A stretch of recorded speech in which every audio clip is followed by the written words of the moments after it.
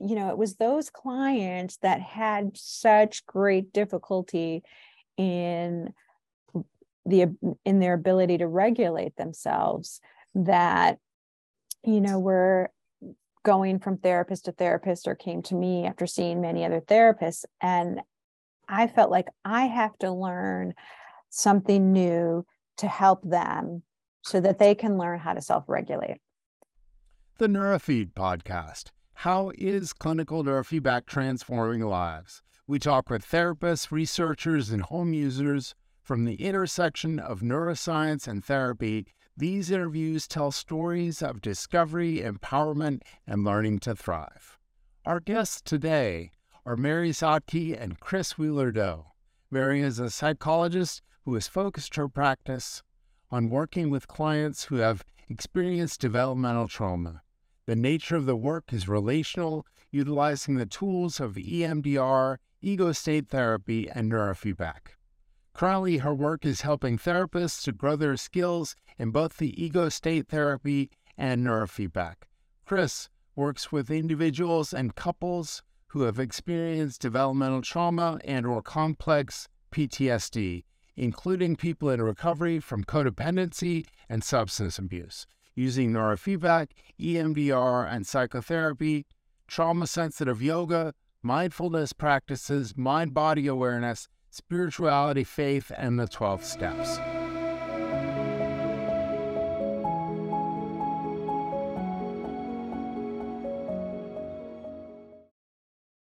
What if we start off with the question, if you have a client who has not done neurofeedback before, how do you describe that to them? Chris, you want to get started? Yeah.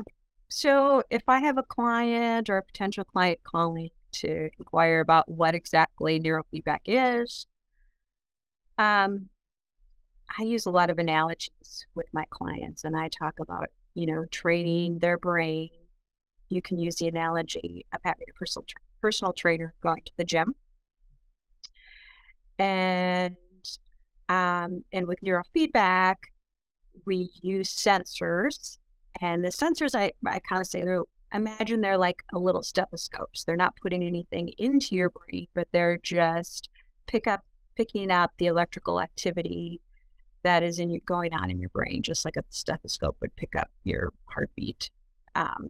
So, because, oftentimes people will have a little bit of anxiety or a lot of anxiety, thinking that with neurofeedback, we're putting something into their brain or putting a bit of an electrical charge into their brain. So I like to squash that myth as soon as possible. So the sensors, when placed on this, picking up the electrical activities, and we're going to train up various parts of the brain. Just like if they were going to the gym with a personal trainer, they might be working on training these parts of their body, or going to work on training various parts of their brain. And Chris, can I stop you for a second? Yeah, I can't hear her. It sounds like your microphone is doing something. Can you hear me now? Oh, much better. Now it's much better. It was kind of going in and out. I was just going to say, is that just me or everybody? I'll hold it, because that should be better if I hold it. Do you want me to start over? That would be great. Thank you. Sure. Okay. So when I have somebody inquiring about neurofeedback, or I'm trying to explain what neurofeedback is to them, I often use the analogy of it's training your brain, not so dissimilar as if you had a personal trainer at the gym and you were trying to strengthen various parts of your body. With neurofeedback, we're putting sensors on the brain, and I say the sensors, imagine they're like little stethoscopes, in the sense that they're just picking up the electrical activity going on in your brain. They're not putting anything into your brain, which is a common worry that people have, is that with the neurofeedback, we're actually putting it into their brain. So I want to dispel that myth as soon as possible. We're just picking up the electrical activity, and then we are trying to train it. And so when the sensors are placed on the scalp, depending on where we place them, with neurofeedback, we place the sensors on the scalp, and depending on where we place them, I tell the clients there are various different parts of the brain that we're training. And similar to the personal trainer at the gym, you might spend some time working on your abs or your glutes. And so with neurofeedback, we spend time working on trying to strengthen the parts of the brain that have been underactive, or quieting the parts of the brain that have been overactive. And so, I use the analogy to, kind of a goal for everyone is, how do we have a stronger but more flexible brain? I always find it hard because, I say different things to different people, depending on their situation. But I think the training one is a great one. The body personal trainer and analogy that she uses. But I just let people know that the brain is working at different speeds based on what kind of thing they want to do. So like when they're trying to sleep, the delta is bigger and predominant, and there's still all the other waves, but we want delta to be working. Not when you're awake so much. We don't want so much delta when you're awake, because that'll, it'll make it hard to focus. Theta is a very creative brainwave, and I just love, that brainwave. But it's also the one that can get in the way when you're trying to pay attention, because it's just a step up from delta. And then if you go the next gear up, you're in alpha, which a lot of people try to get into alpha when they want to meditate, which is kind of giving some attention inside as well as outside, both. It's kind of a both and. And then the next step up is SMR, if you're in the central strip, or beta in general. Low to mid beta is actually a really great one for presence and wanting to be really present with what you're trying to learn, which is, it's important when you're learning, but also when you're interacting with your clients. So one of the things that's really important to remember is you should train your own brain too, right? As a clinician, because it helps you be present. And it's also hard to do therapy with a client who can't be present because they're somewhere else. They're like in their trauma, or they're, being hypervigilant, so they can't really be with you in a relationship. And we all know that as clinicians, the relationship is of primary importance, right? And high beta can a lot of times cause, which is the smallest, teeniest wave, can often cause anxiety. It's associated oftentimes with muscle tension. And so it's one of those that we are oftentimes inhibiting. So when we're doing training, we're like saying, make more of this one and make less of this one. And then we'll give you some feedback on that so that you can kind of know if it's, if it's working, and the brain can try it out. And, we have some general ideas about how this what frequencies work for different people, and every brain is unique. So the way that we work with that is to really have a conversation with this person's brain, right? Like, and when they come back, and it's so important, I always really stress, it's really important that you pay attention to these things, how you're sleeping. Is that changed at all? Right? And so how are you thinking during the day? Are you able to pay attention, or do you kind of can't quite get up there, or your brain is going 100 miles an hour and you can't pay attention because of that. Your emotional state. The hard part about the emotional state and a lot of the other things is they're not so biologically in there. Like, so other things can affect it. Like if you had a fight with someone, or, if you're worried about something. And so sometimes you have to really kind of include, well, what is it that's going on in your life right now, as well as, these things. And then what kind of energy do you have? So I'm going to ask them to really keep track of those things. And then another physiological things that as therapists we don't usually ask about is how are your bowel movements, right? Like it's not something we usually talk about, but it can be, a signal about if there's constipation, if there's diarrhea.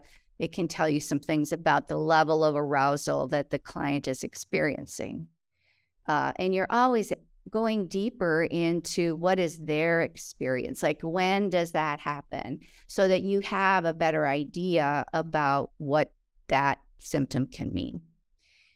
And then, of course, their own goals. You want to have a baseline, very similar to any other therapy. You want to have a baseline of what their behavior or their experience of life has been, so that you can have some goals of where to move toward. And then you ask about that. And so those are some things that, that I talk about. Chris, do you want to add some more? You're muted right now, Chris.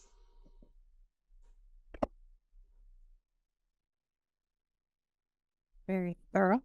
Was that, sorry, because I logged on and logged off, I missed the question. Was it the same question that we were addressing before?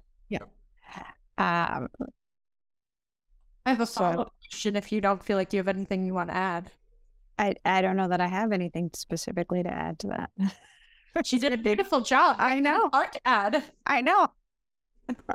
Well, I was going to ask both of you, now that, Chris, you're back, what the obstacles or hurdles? Because I always find it's nice to hear the good stuff and how it works and all of that, but where do you find the obstacles, either in people getting started or, kind of along this early process that you're talking about?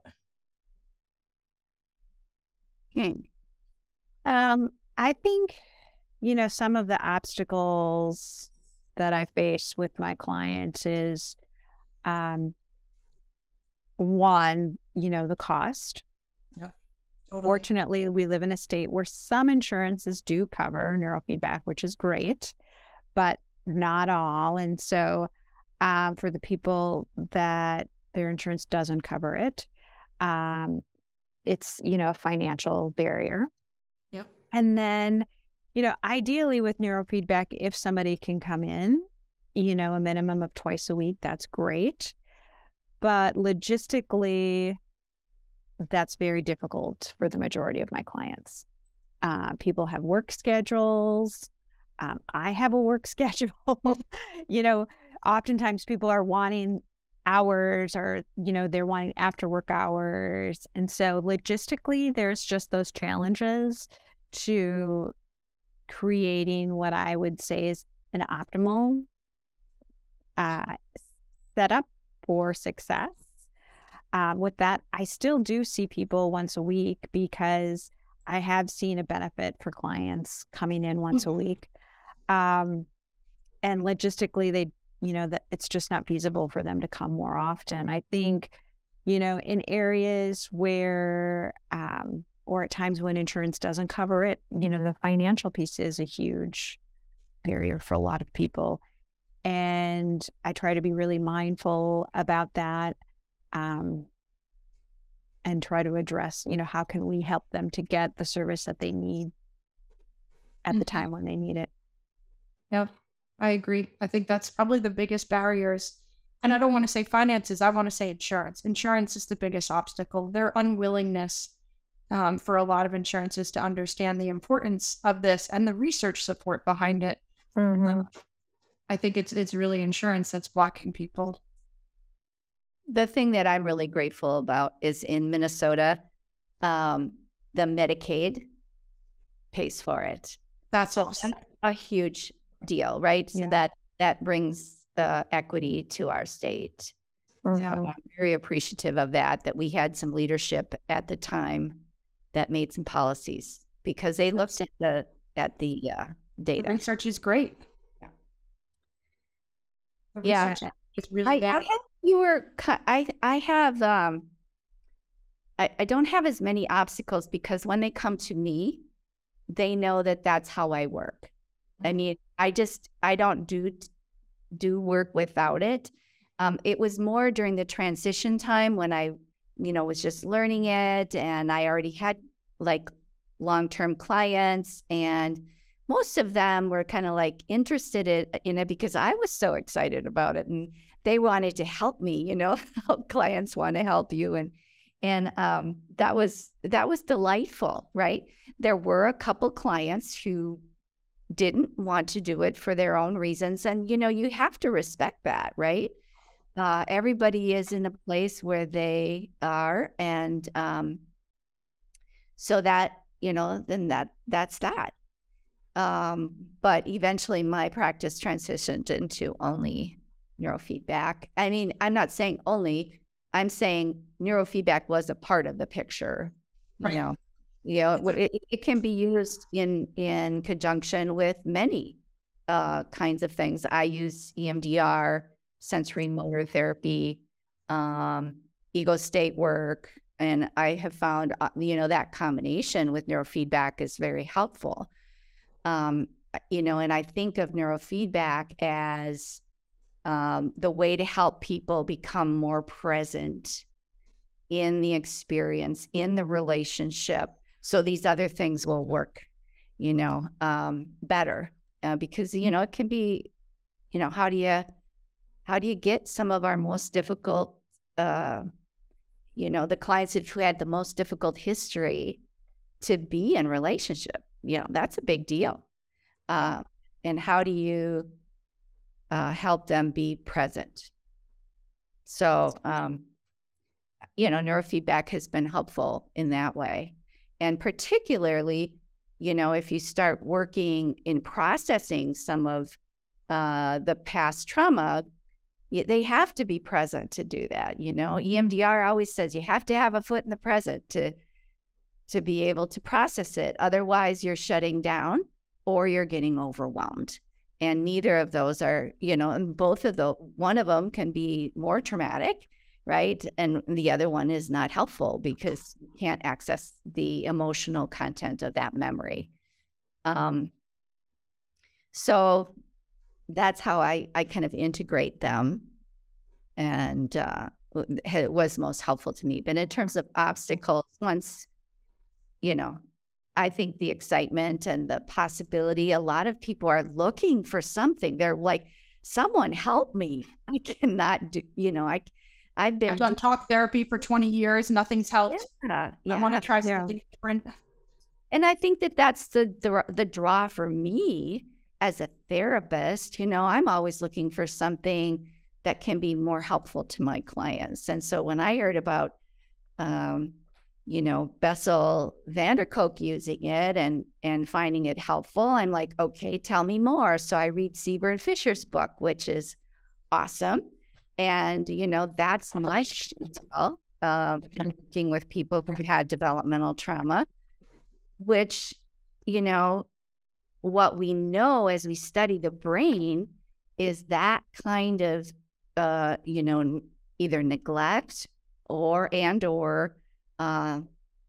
trauma causes, the brain is trying to be a great brain for the situation. And so it's just allowing those connections that the client needs at the time. So the little kid who's always in, is needing to be hypervigilant so they don't get harmed, or is needing to disconnect in order to feel, to survive any kind of safety issues, or if not, if the mother is not responding or father is not the caregiver is not responding, then, you tend to shut down because you can't maintain that level of arousal for too long. It's just too difficult. So, if you see those, YouTube that does, the mother and daughter connection, and they're playing and they're all, and then she goes blank and you can see the child is just getting upset. Experiment. Yep. Yeah. And then she stops because she's not able to reach her mother with all the crying. And that's kind of, I think, an experience of disconnection, right? And so we learn these things, and whatever our brain needs to do to help us regulate when we're children, those kinds of networks get strengthened, and some of the ones that we aren't using get pruned, right? We learn that happens in the brain, that some of the other connections get pruned. And so then now we have an adult who has less resources because that brain was created for that initial experience or that growing up experience. And now this brain doesn't have the same neural networks that maybe someone who hadn't experienced those things. I thought it was fascinating. I know both of you were there for the presentation when I think it was Ruth who was talking about how neglect, that the still-faced experiment is neglect, if prolonged, for not just 5 minutes, how the newer research is indicating it might be in a left amygdala problem versus abuse tending to be a right amygdala. And I think for those who are listening who are experienced providers, it gives us reason to work on the left side, some of the left side treatment, trauma protocols that you might not have thought of, because we might have to get to the left amygdala. The piece of that is that we don't think the left and right amygdala are homologous sites. So if you work on one, you don't address the other. I thought that was absolutely fascinating. It just really changed the way I think about neurobiology for my neglected, not that kind of physical sexual abuse, but neglect. Well, stop. So I'm with you, Mary. It really makes a difference. It's so exciting. It's so exciting that we're at a time that we're exploring this, right?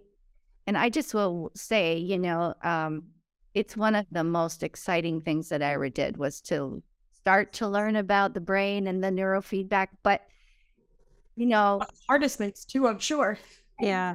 And I think the important piece is to realize that, we only know this much, right? There's just so much more to know, and we'll never know it all because we're limited by our brain, even though there's, the brain is doing all kinds of amazing things. But we know enough, right? We know enough to help the brain help itself, which is great.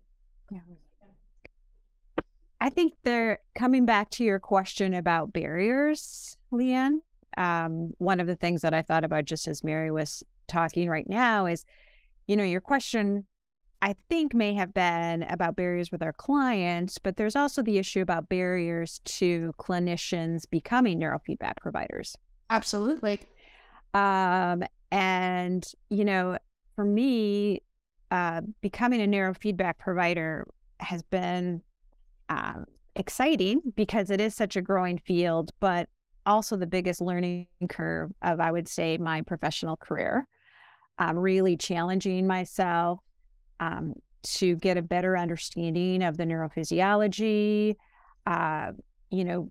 trying to grasp an understanding of all these brain waves and what's going on. And and technology. Technology, yes, technology.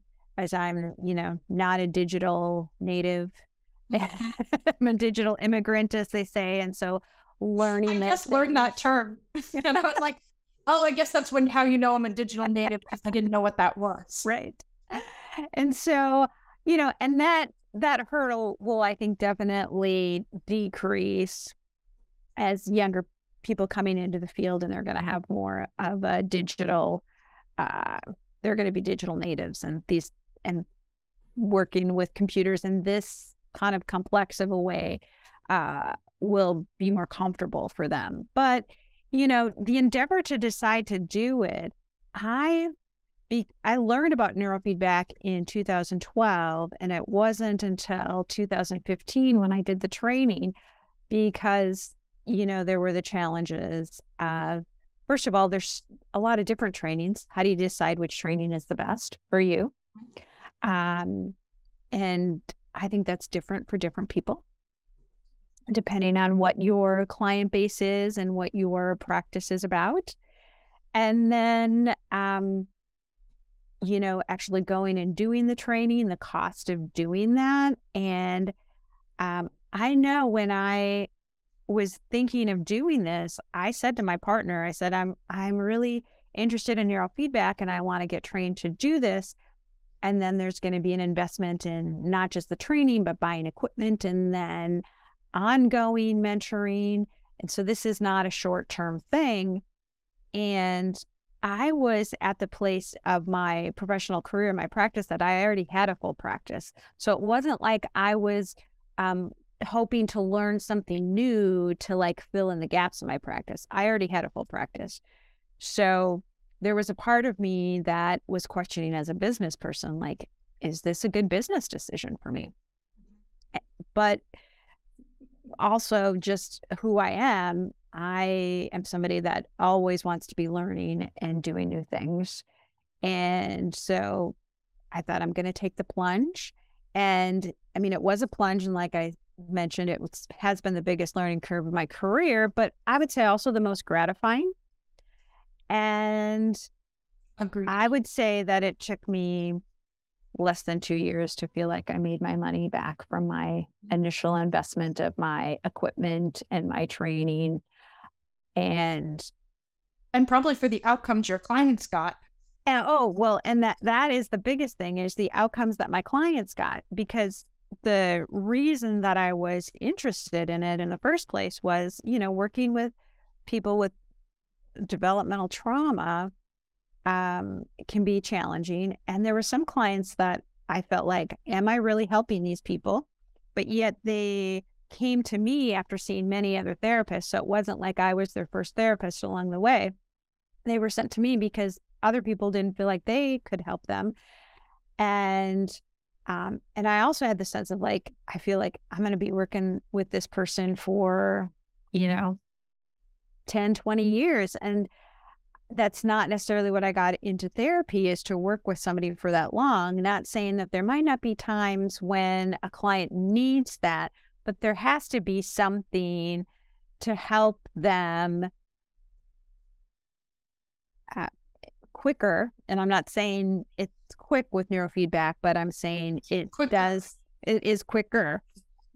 And what I really saw, and as Mary mentioned this earlier, that neurofeedback is probably the biggest tool to help my clients learn how to self-regulate.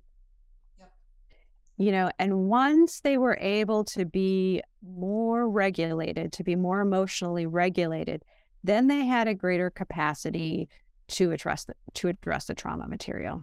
Everything follows from regulation. Right. If it's that foundation, we can only provide support. Most of the other work is on the back burner. You spend every session just regulating. Exactly. And, it was those clients that had such great difficulty in their ability to regulate themselves that, were going from therapist to therapist, or came to me after seeing many other therapists. And I felt like I have to learn something new to help them so that they can learn how to self-regulate. And for me, that's the biggest piece of what neurofeedback has done for me and my clients, is just helping to develop that foundation of self-regulation that they didn't get in infancy, toddlerhood, early childhood. And then once they have that, there's so much more that they're able to do. And the lack of regulation for an adult creates a lot of negative consequences in their life. So not only did they have their childhood trauma to work through, but then their inability to regulate was causing a lot of negative consequences in their present day life, which then only exacerbated everything else. And just the ability of being able to self-regulate and creating more positive outcomes in their present day life gave them, I think the strength and the agency to really start to address all of those underlying childhood traumas. I 100% agree. It really, my joke, but it's serious, is I'm not interested in doing therapy with my hands tied behind my back, and doing therapy without neurofeedback feels that way. The other piece that I always say is that this funny thing happened when I added neurofeedback. I had to get more clients because my clients would do better, and then they go on and leave and live their lives. I'm working myself out of a job, which is Right. Not the world's best business strategy, but therapists are not known for that piece. But it's the ethical right thing to do, is to actually work to put ourselves out of business, that they don't need us anymore, rather than needing us all the time. And so I have to get more clients now, which is not a problem, because they actually can go off and live their lives. Yeah. Yeah. I have no difficulty getting new clients.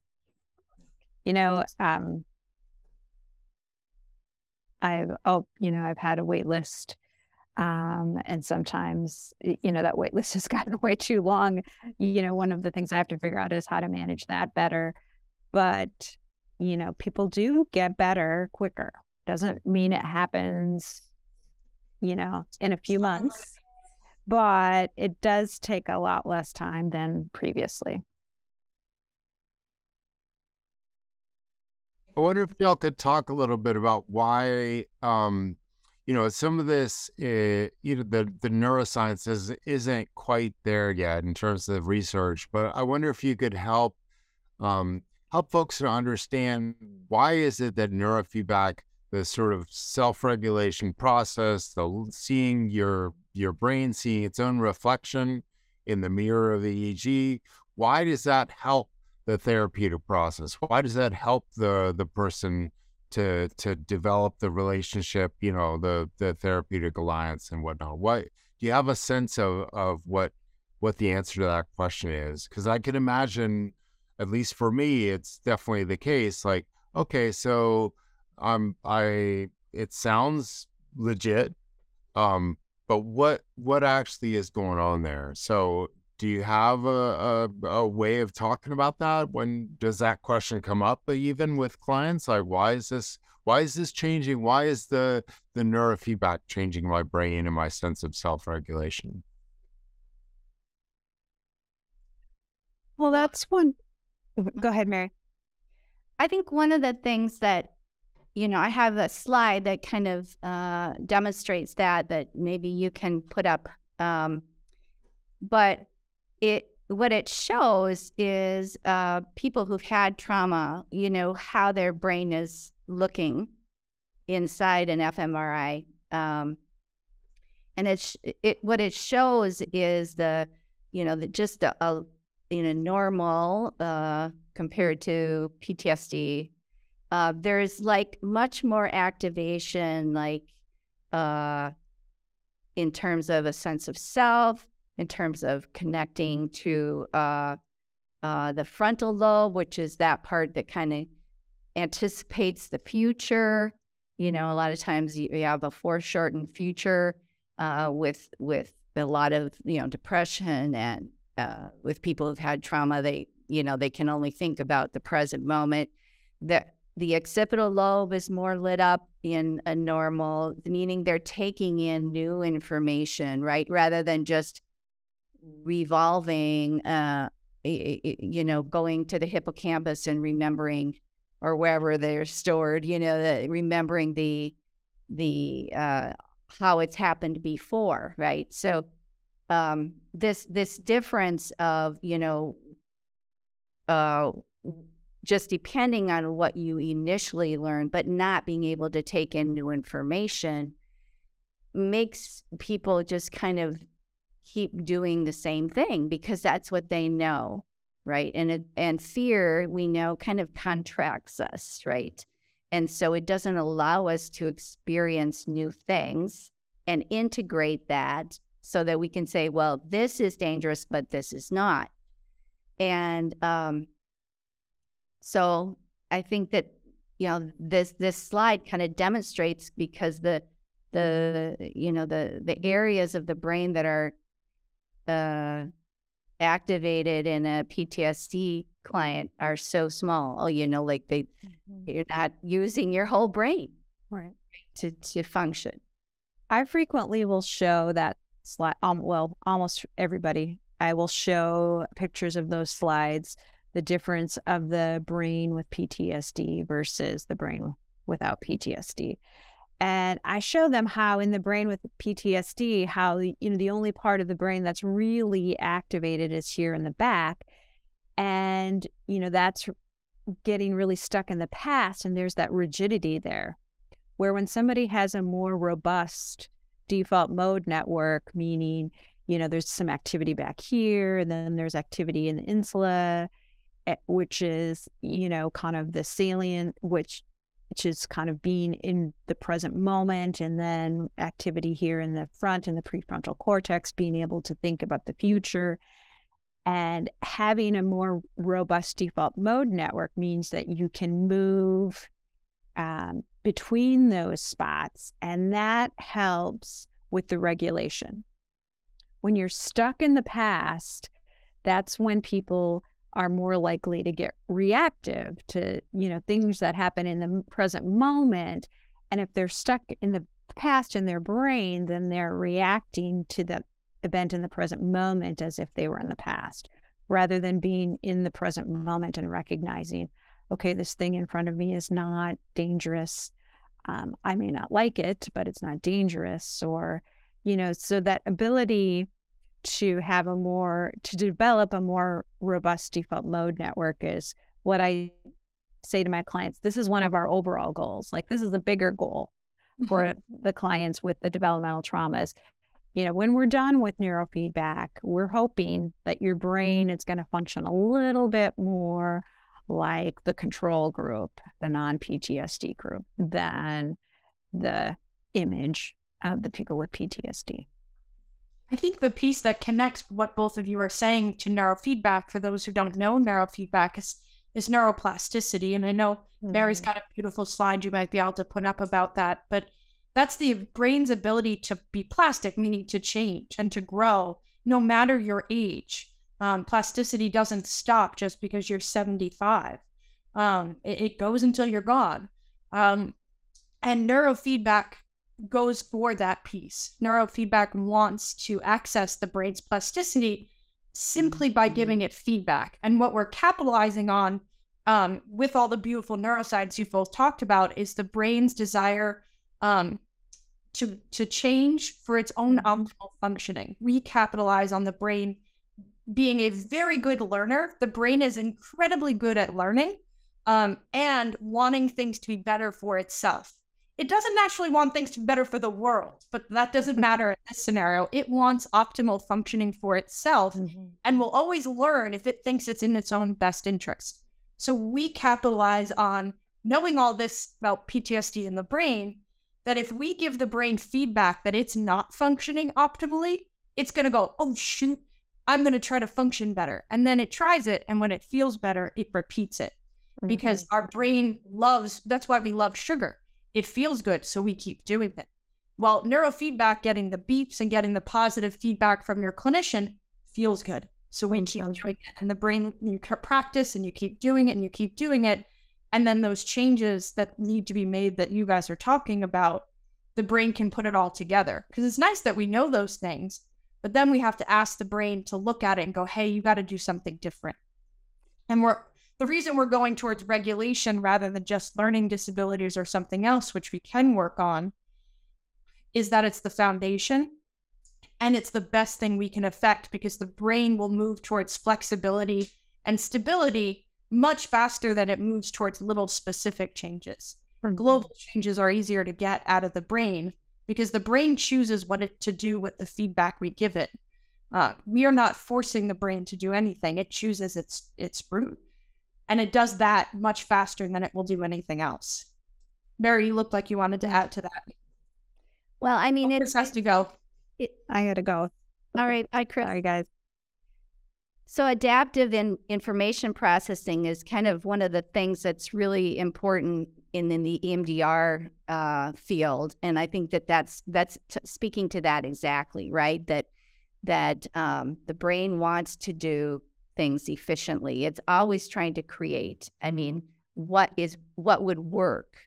But it learns really, really fast when you're young. And so then after you do it a lot, then it gets strengthened, and so that needs to be, changed. And so we do know that the synapses are like, there's new synapses growing every time you learn something new. Like right now, as you're listening, if you learned anything new, you have new synapses making connections. And there's some that are taken out when you don't use them or you're not connecting there. So the brain is always changing, and that's so exciting, right? Like that's why we all wanted to be therapists. We want to help people feel better about their lives, function better in their lives, and we hope for change, and not just for the sake of change, but more to have more productive lives. So, yeah. Yay. Yay. Yeah, I never know where these conversations are going to go when we start off, and they always end up somewhere really awesome. So thank you, Mary. And I know Chris had to jump off, but thank you for having such an interesting conversation with us today. I appreciate you inviting us. Thank you.